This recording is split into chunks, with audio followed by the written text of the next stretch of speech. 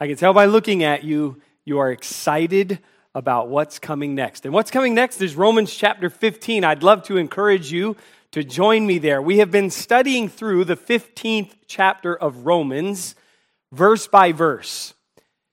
With this awareness and understanding, we must be wholehearted in our pursuit of holiness. That sounds like a very churchy phrase, but it is a fact for believers. We must be pursuing holiness. We must also ever and always be passionate about the cause of Jesus Christ. But here's the truth. We are prone to failure. We are prone to weariness. In our spiritual journey, it is easy for us to become fatigued. It is easy for us to get off course. And what the Apostle Paul, in my estimation, communicates to us in the 15th chapter of Romans is his capacity, his recipe, as it were, for remaining wholehearted in his pursuit of holiness and passion for the cause of Christ in spite of all of the difficulties that he encountered in his ministry.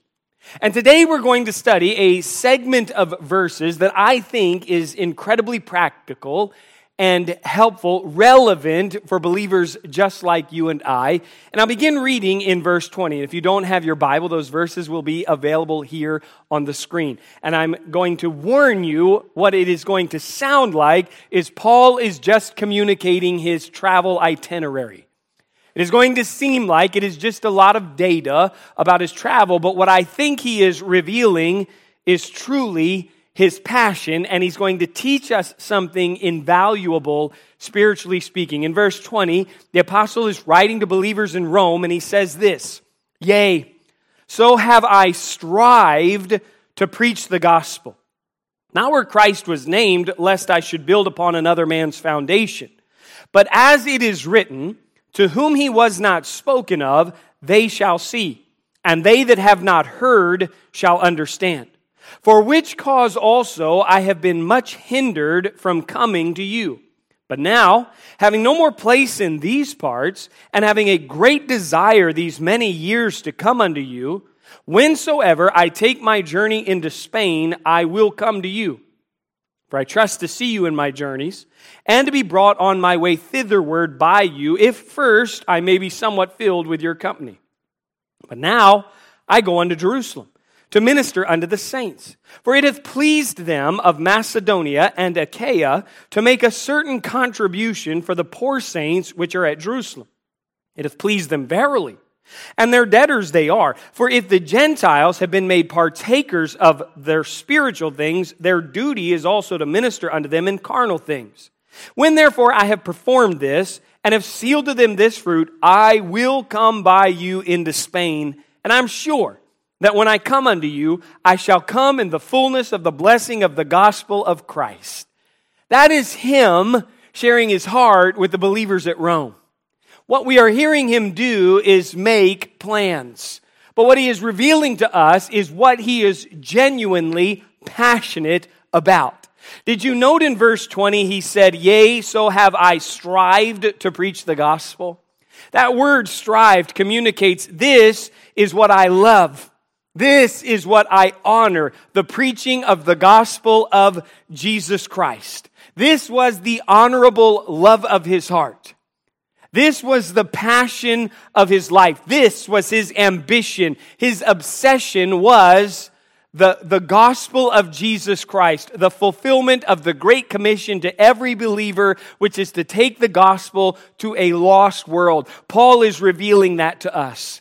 In fact, as he writes to the believers at Corinth, he states it explicitly in 2 Corinthians 10:16, to preach the gospel in the regions beyond you, and not to boast in another man's line of things made ready to our mind and hand. Think about what he is communicating. When you ask somebody what they are passionate about, you learn a lot about that individual. In fact, even as you are seated here, you can ask yourself in your mind, you can answer right there in your heart, and you can assess your spiritual existence by answering, what is it that you are passionate about?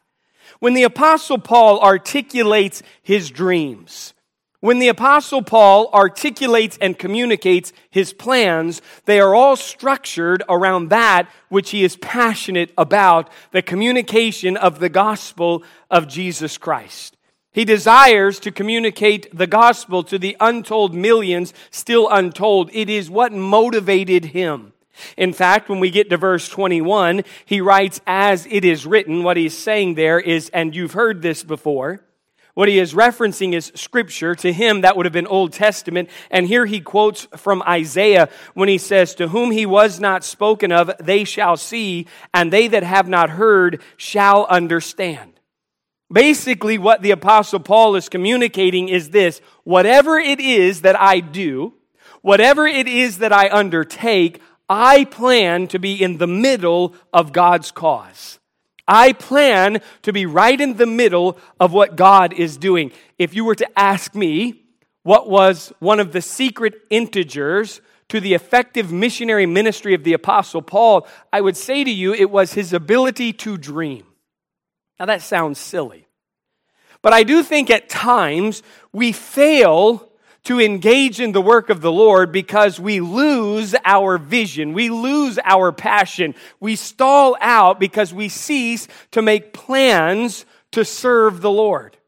And the Apostle Paul is not just dreaming his own dreams and chasing down his own ambitions. He sets the tone in the 32nd verse when he says that I may come unto you with joy by the will of God. Plan, but don't become a slave to that plan. Make certain that you are always submissive to the will of God. We don't chase down our own dreams. We don't try to build empires. We don't try to exalt our own name. We want to be in the middle of what God is doing, always surrendered to the will of God. The will of God is what drives us. The will of God is what drove the Apostle Paul. In the book of Acts, Paul is reacting to the concern of a certain group of believers. He is preparing to go to Jerusalem, which we just read him planning out here in Romans chapter 15. He is planning to take an offering to the believers at Jerusalem, and we'll come back to that in a minute. But he is made aware that if he undertakes this journey and he goes to Jerusalem, he is going to encounter persecution.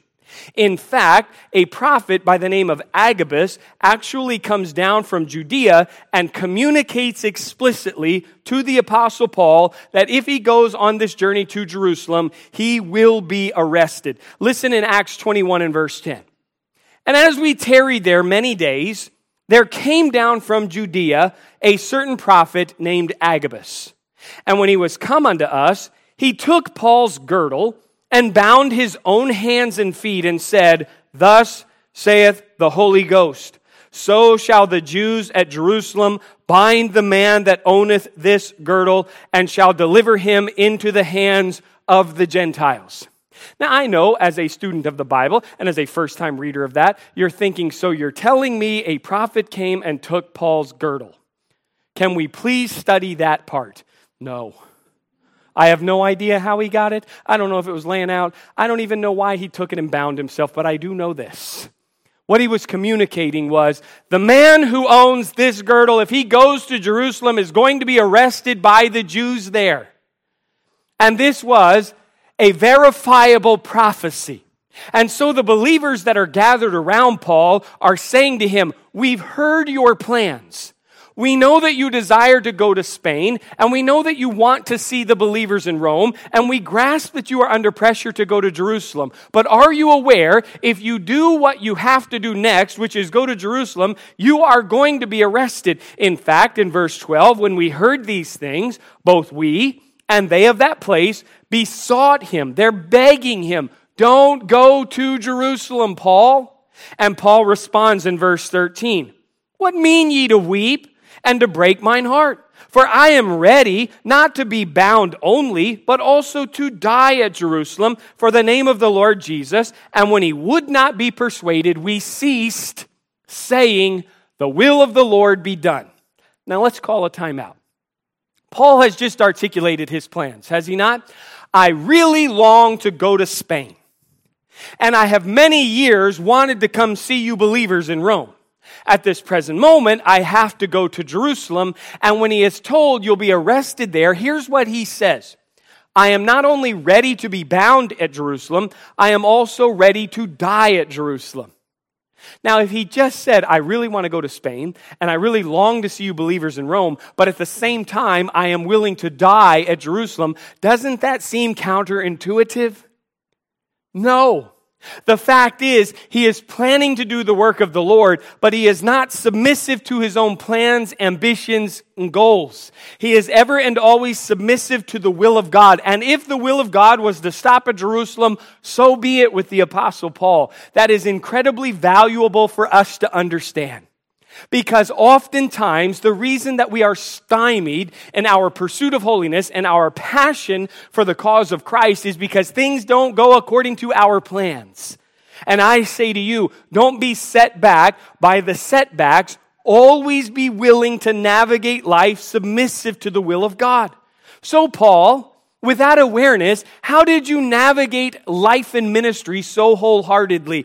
I believe he did it by, as we've already touched on, planning to work. Just note 3 phrases in here. In verse 23, he says to the believers at Rome, for a lot of years, I have wanted greatly to come to you. In verse 25, he says this, but right now at this moment, I am on my way to Jerusalem to minister to them.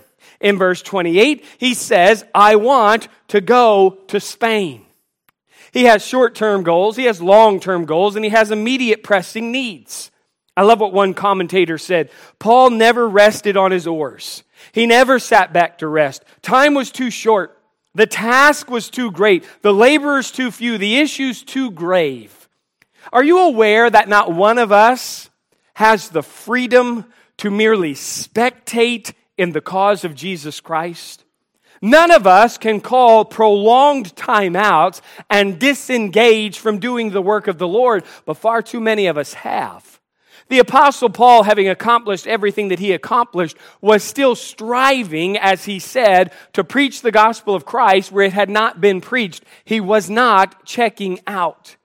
He was not a servant to every need that arose. He was desperately willing to submit to the will of God. And I find this in our lives. There is a lot that draws on our attention. There is a lot that demands our focus and our effort and our energy. And I want to say to you, need is not a dictator of what we must do. And opportunities that arrive are not always obligations to fulfill them. We must pursue the things which matter most to God. I love to read about Charles Spurgeon. He pastored in London a long time ago. And by a long time ago, I mean none of you were alive, maybe 1 or 2, but you can't hear me anyway. Spurgeon was writing, and he received a letter from a wealthy man to come to his country church in order to help them raise funds so that the church could pay a debt. And the man wrote a letter to Spurgeon, and he said to him, we want you to come down and we want you to speak to help us raise money to pay this debt that exists at our church. You can stay at my country home if that's what you desire. You can even stay closer to the church in my townhouse, or if you want to get away, you can stay in my seaside home. Spurgeon wrote back and said, sell one of the places that you own and pay the debt yourself. I'm not coming. You say, well, isn't that mean? Here's the fact. He had work to do that mattered greatly. And a need that arose wasn't a must for him. And an opportunity to speak somewhere did not become his obligation. I am saying to you, we have to plan, but we cannot become slaves to our plans. We must always be submissive to the will of God. And by the way, none of Paul's objectives that are outlined in here turned out the way he thought they would. Not one of them. In fact, in verse 22, did you note that he said this? I really have desired to come see you in Rome, for which cause also I have been much hindered from coming to you. It has been my desire. If I had my druthers, I would immediately pause and I would sail to Rome to be where you are. But my path has been hindered. That word indicates cutting a ditch in the middle of the road. It was a military word. If you wanted to stop an oncoming army, you would create large ditches in the road so that their travel would be impeded and they'd have to fill the ditch before they could continue their journey. And Paul is saying, it is in my heart to come to Rome. But every time I want to undertake the journey to come to Rome, there's another ditch in my road. There's another impediment along the way. There's another need that arises, not to mention the beatings and the hardships and the shipwrecks that he experiences along the way, nor the times where the Holy Spirit directly told him no.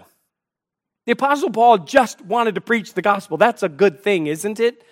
But at times the Holy Spirit would say no to him. In fact, in Acts 16, when he had traveled, the Bible says, throughout Phrygia and the region of Galatia, they were forbidden of the Holy Ghost to preach the word in Asia. All he wanted to do was go to Asia and told the untold millions about Jesus Christ. And the Holy Spirit said no. He continues his journey, and the Bible says, after they were come to Mysia, they essayed to go into Bithynia, but the Spirit suffered them not. I say to you, again, plan to work. But don't be set back by the setbacks, because we are submissive to the will of God, and we are always aware of His sovereign plan. Too many people are stymied in the work of God because things aren't going according to their plans. How many of you are at an advanced enough age to just settle in your heart, nothing works out like you thought it would? Right? Right? I think sometimes, and it sounds terrible coming from me because I'm a pastor and everything in my life is supposed to be 10 out of 10. Well, it's not. And I think to myself, when I was still in the dreaming stage, and I thought, when I am 45, and that's now, that's how old I am, what do I want my life to look like? Where do I want ministry to be? I don't know that it looked just like this. You say, are you disappointed? No, I'm just saying most of life, right, has impediments. Most of life has setbacks and challenges, and too many believers are stymied in doing the work of God because things just aren't going according to their plan. Don't be set back by the setbacks. Plan to work. And then note this, patiently wait on God's timing. Notice what he says in verse 23.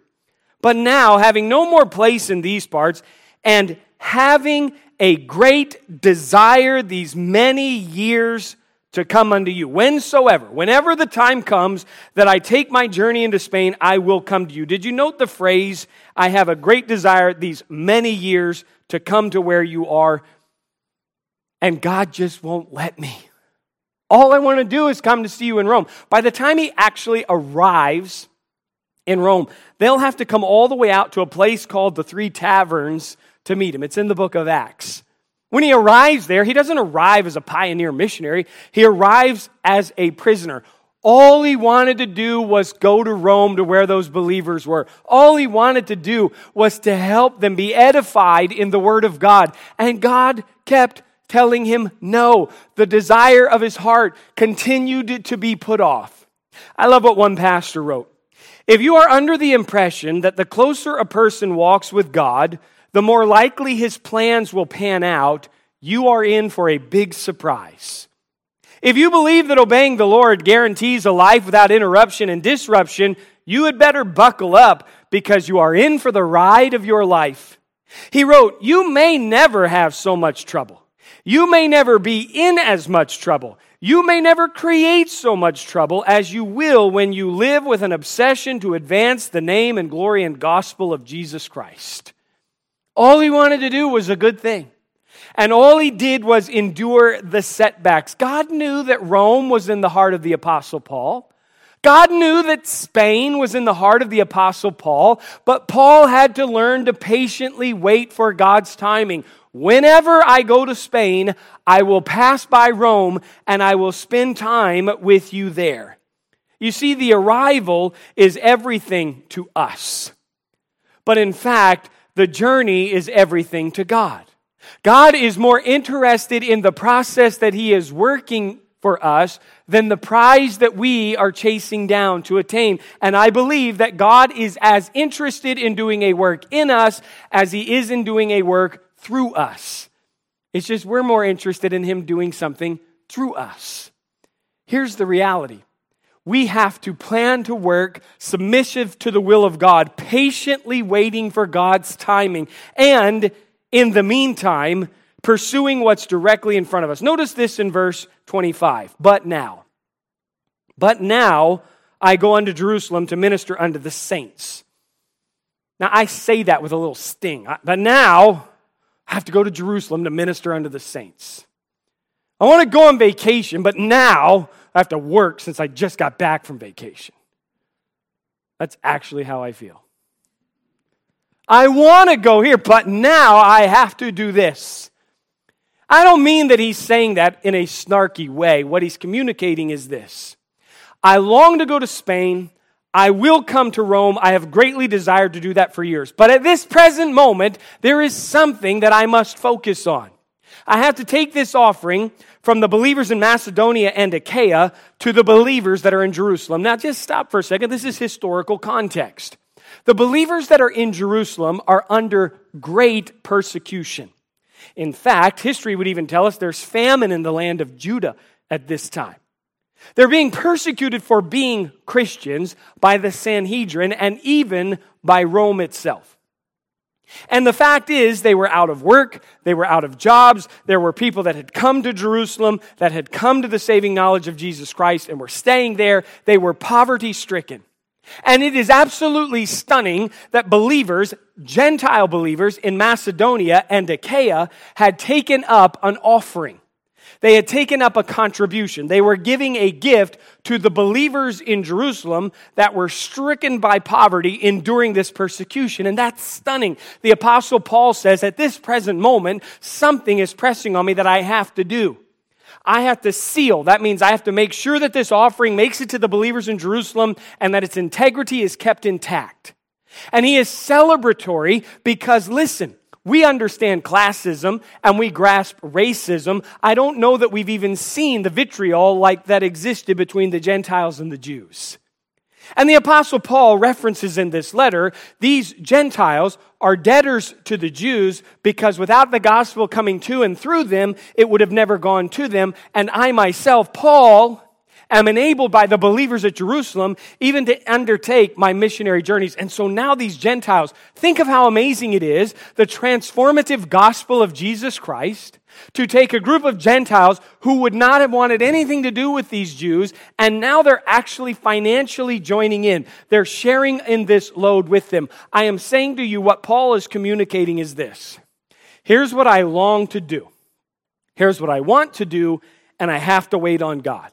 But while I wait on God to give me those things that I really want, there is something that I must do right now. Focus on what is in front of you.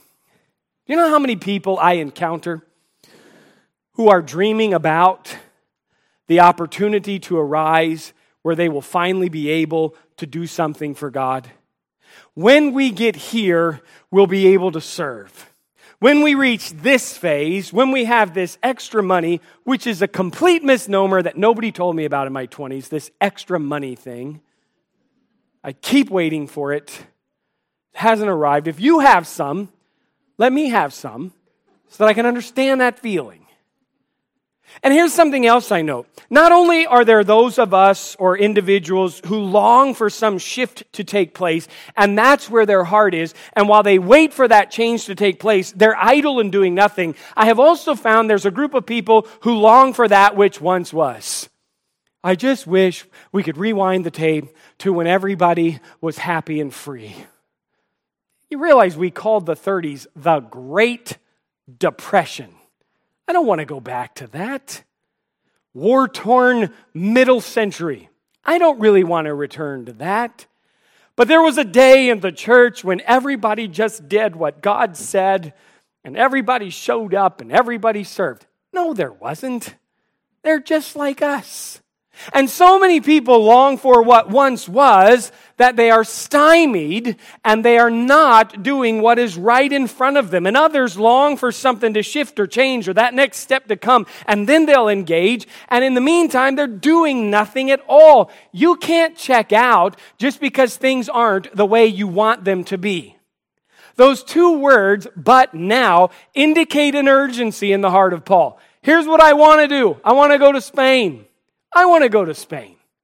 I want to go to Rome. You want to go to Rome.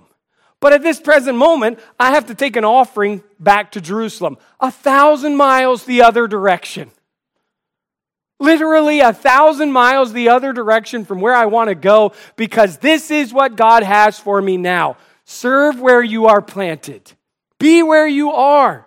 And when God moves you, which you are patiently waiting for, get after it there. But in the meantime, pursue what is right in front of you. I watch so many people set back by the setbacks that they don't do anything. You say, now what are you doing? You're rallying an army of people to be involved at Graceway? No. What I'm saying is you don't have the opportunity, you don't have the option, you don't have the freedom to be idle in the cause of Christ at any stage of your spiritual journey.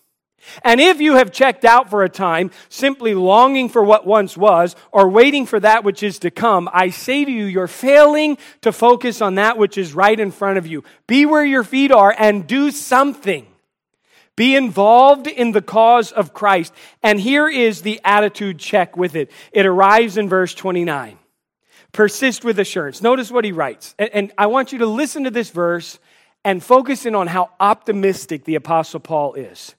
And I am sure, that's pretty optimistic, that when I come unto you, I shall come in the fullness of the blessing of the gospel of Christ. How do you know that? You don't know what tomorrow holds, the Bible says. No, but here's what Paul is saying. I do know that when I get to you, I will come in the fullness of the blessing of the gospel of Christ. When I arrive where you are, I will be blessed. He is persisting through life with the assurance that God is in control, and because of that, he will be blessed. Now, let me historically walk you through like 9 chapters of the book of Acts. And people panic, right? You're like, 9, dude, it's 11:44. I know what time it is, and I don't care. No. Here's what happens in Acts 21. The Apostle Paul is going to arrive at Jerusalem with this offering. Is he doing a good thing? Yes. I mean, he has brokered peace through the Holy Spirit and the gospel between the Gentiles and the Jews. He's bringing this offering back. And when he arrives in Jerusalem in Acts 21 to bring this offering back, the religious Jews, the Sanhedrin, come out and they beat him to a pulp. The Roman garrison has to intervene and take him back to the barracks to save his life. By the time you get to Acts 22, he's on trial before the Sanhedrin and he's condemned to death. The Roman soldiers intervene again and rescue him. By the time you get to Acts 23, 24, 25, and 26, Paul is transferred to Caesarea, where he remains in prison for 2 years, and he appeals to give his testimony to Nero, and he's granted that appeal. In Acts 27, we are seeing Paul under guard. And finally, he is setting sail for Rome, Acts 27. And if you're a student of the Bible, you know this was not a pleasant journey. Because on this sail to Rome, his ship is torn apart at sea by a fierce storm, and they're shipwrecked on the Isle of Malta. By the time you get to Acts 28, Paul finally makes it to Rome, and he's placed under house arrest. Ultimately, he will be martyred there. Now, that's not sounding like the blessing of the gospel of Christ to me, is it you? I mean, when you're dreaming your dreams and you're planning your plans and you're thinking about all the untold millions in Spain and arriving in Rome to gather with these believers and taking care of this offering, you are not at that moment in time thinking, what I can't wait for is a whipping I'm going to take in Jerusalem. What I'm really psyched about is imprisonment in Caesarea. You know, I've never tried shipwreck. Might give that a shot. And while I'm shipwrecked, why not get bit by a poisonous serpent? Sounds like a good plan. When I arrive in Rome, what I'm really looking forward to is arriving there in chains. That's what I'm psyched about. How can somebody know years in advance that they are going to arrive in the blessing of the gospel of Christ?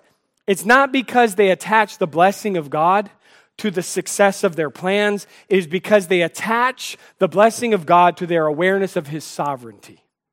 Paul wrote the book of Philippians from jail. The theme of the book is joy. And I want you to listen. I know you know these verses, what he writes. I have learned, in whatsoever state I am, therewith to be content. I know both how to be abased and I know how to abound everywhere, and in all things I am instructed both to be full and to be hungry, both to abound and to suffer need. True optimistic thinking does not always imagine a happy outcome. True optimistic thinking is living in submission to Christ, realizing that no matter where, no matter what, they will always be in the fullness of the blessing of Christ. Difficulties, chains, critics, and Paul still wrote, whether in pretense or in truth, Christ is preached, and I therein do rejoice. Yes, I'm in prison. Yes, I've endured beatings. Yes, people are criticizing me. Yes, they're questioning my motives. But I have died to myself.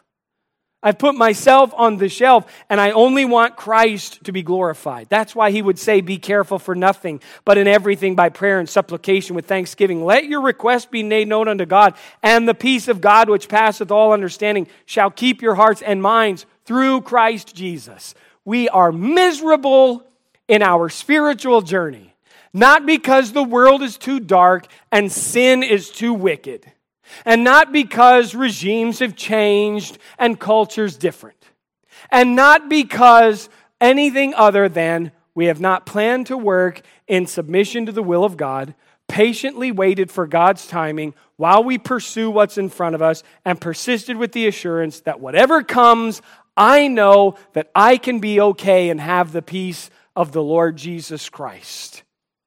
Here's what I know, as I referenced earlier. Nobody's plans have gone according to plan. Not all of our dreams have been accomplished. But as someone wrote, the Lord orders the steps of a good man, and he orders the stops as well. When we say that we believe that God is truly sovereign, we are saying that I don't believe that God really owes me an explanation for any of the steps or any of the stops. But a lot of people have ceased to engage in the work of God and have ceased to pursue holiness because they have grown resentful and bitter because they've had a step or two or a stop or two that God has not explained to them. But when we believe truly in the sovereignty of God, we release that expectation. Our lives, no doubt, involve experiences and challenges that we never expected to face. Paul never expected, you heard him dream out loud here in Romans 15, riot, beatings, shipwreck, snake bites. He never imagined cold nights in the cell. But the fact is, he could have looked at the Lord and say, how does this make any sense? Never did. There is never an ounce of resentment in the Apostle Paul. All he ever says is, I'm ready. I'm in a strait betwixt two, having a desire to depart and be with Christ, which is far better, which for the Apostle Paul really was far better. But I am willing to stay here because I know it's needful for me to be here and minister to you. Wherever I'm at, I'm okay. You see, God only distributes grace as we need it. He doesn't give it to us in advance. I think if you told Paul everything, he'd still have gone because he rested in the will of God. Don't make the mistake of believing that God's blessing always equals smooth sailing. That you're going to live life with no ruts in the road. The exact opposite could be true. And the sooner that we learn this, the sooner that we will be wholehearted. The sooner that we can go all out. The less fatigued in our spiritual journey we will be. Stop trying to make everybody happy and just please the Lord. That is a freeing thing. Stop trying to fulfill every plan to the nth degree. Surrender to the will of God because God does change things at times. Patiently wait for his timing. Focus on what's right in front of you. Persist with some assurance and rejoicing in your heart and peace in your mind that God is in control. I love what one pastor wrote on this text. He said this, God does not always defend his decisions, but he asks that we surrender to him anyway.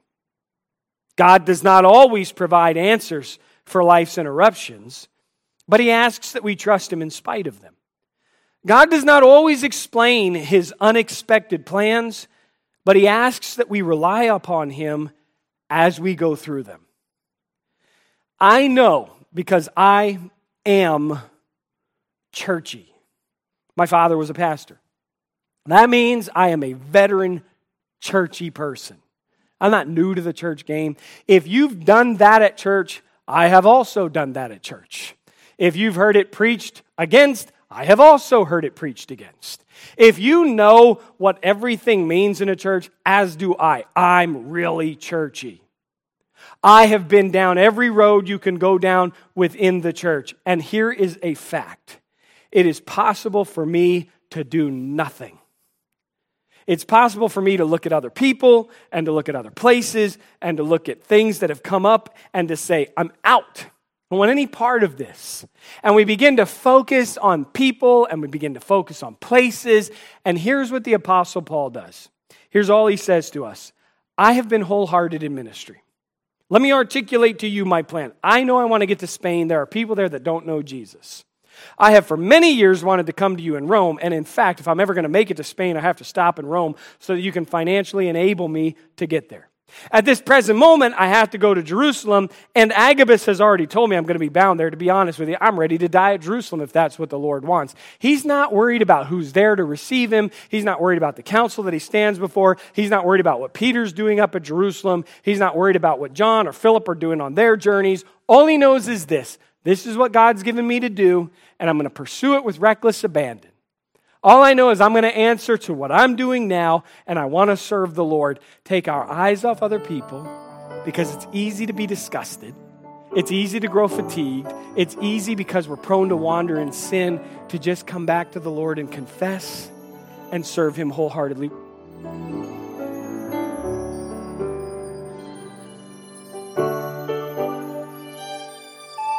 Thanks for listening this week to the Graceway Baptist Church podcast. For more information about our church and our ministries, head on over to our website at gracewaycharlotte.org. We are a church located in South Charlotte. We are growing, and our ministries are doing big things for Christ. If you're looking for a way to get plugged into what we're doing, email us at info@gracewaycharlotte.org. Also, stay in the loop with everything happening by following us on Facebook and Instagram. Our handle is Graceway Charlotte. Thanks again for listening to the Graceway Charlotte podcast. We'll see you next week.